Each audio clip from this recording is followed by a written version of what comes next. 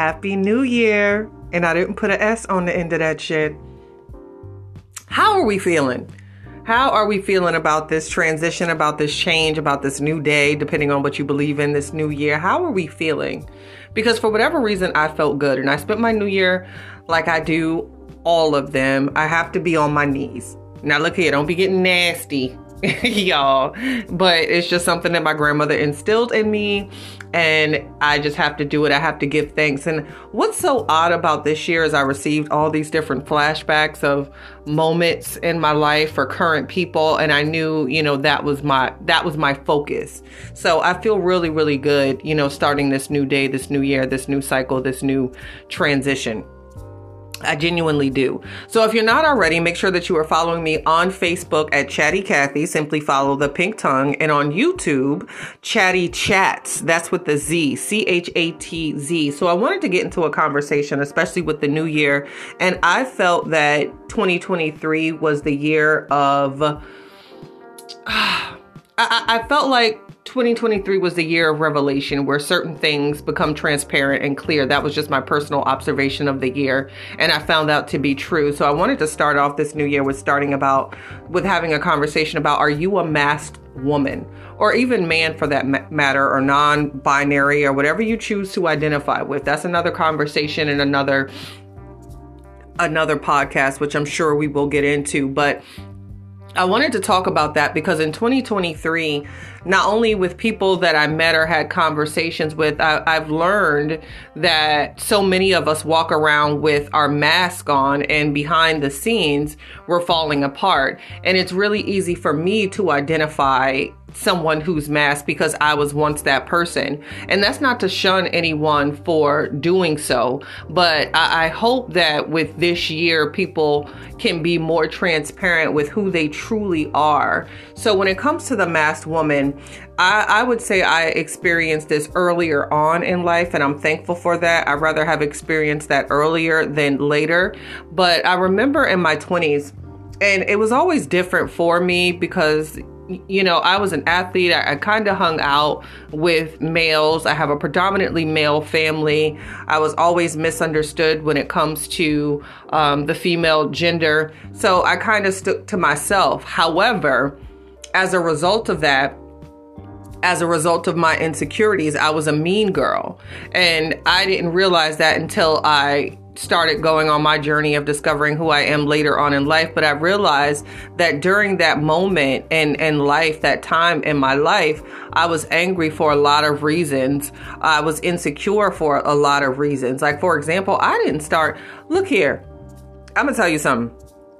I remember there was off topic, but on topic. There was a brand called Mudd, MUDD. I don't even know if they're still in line, child, but I remember Mudd jeans. They released a line of jeans, and they carried a 00. A 00, not a size 1, not a size 0, but a 00.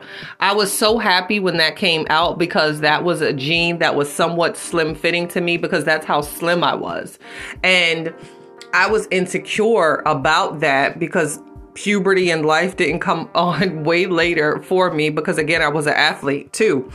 So that tied into my insecurity and my mean girl error, because on times when I was judgmental of other women, I'm woman enough to say it's because they had something that I lacked at that moment. And that's one of the reasons why I was a mean girl. And again, I was just very angry and not happy with who I was within. And that came out in my communication, and that came out in my demeanor. Now, what I did was, most people wouldn't know that because I camouflaged that with, the big bad girl with the attitude, or, with humor, or trying to have this I don't care attitude. But it was actually quite the opposite. I did care. I was hurt. I was bothered. I did have things going on, but I wasn't woman enough to stand on that. So instead, I decided to camouflage and wear a mask and bleed my wounds all over other people that did nothing wrong to me. Now, fast forward years later, and as a woman, I can look back and I can see that. But I'm seeing now in our climate and our culture that there's so many men or women that have this image in which they're happy, they don't care, or I'm living it up. And we put on these masks and we dance and parade. But the reality of it is we might not be happy with who we truly are inside. And again, going back to my opening statement, when you were once a masked woman or man, it's very easy for you to identify with other parties who are in fact wearing a mask. You can see it. You can see the scarlet letter. It comes out in their eyes. It comes out. You can see it. It's very strong, especially if you're in tune with yourself, you're in tune with your body, the universe, you're in tune with energy. You can feel when something is off with someone. You can feel when someone is being disingenuous. You can feel when someone has an energy that you might not want to connect with. It bleeds.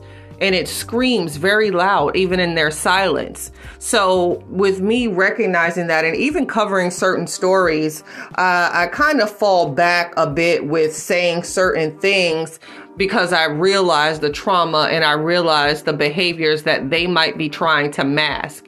And that's their battle. That's their burden to carry. And it's everyone's burden to carry ultimately. That's not we don't have that decision, or we can't make people see what we see or what we know. We can only share our experiences, and hopefully someone will take heed to that or identify with it and say, wow, I can identify with this. Maybe I need to change a few things, but we can't make them. So that's another reason why I fall back from certain situations or certain family members or friendships when I can realize and identify that they're going through something and that they are masked. That was quite the tongue tie. Y'all heard that. And I can identify with them being masked. It makes me scale back and say, wow, they're going through something, you know? And we owe it to ourselves, because that can't feel good to turn on the camera, and not referring to actually literally. It's a figure of speech. You know, we wake up, we get on our day, we put on our makeup or whatever you do to start your day, and we put on this mask to say, I'm okay. We put on this mask to say, I'm so happy and my life is so great. We put on this mask to go and have these conversations for those that work the 9 to 5 in office, and have these conversations at the coffee machine about how our life is so amazing and how our holidays were so great.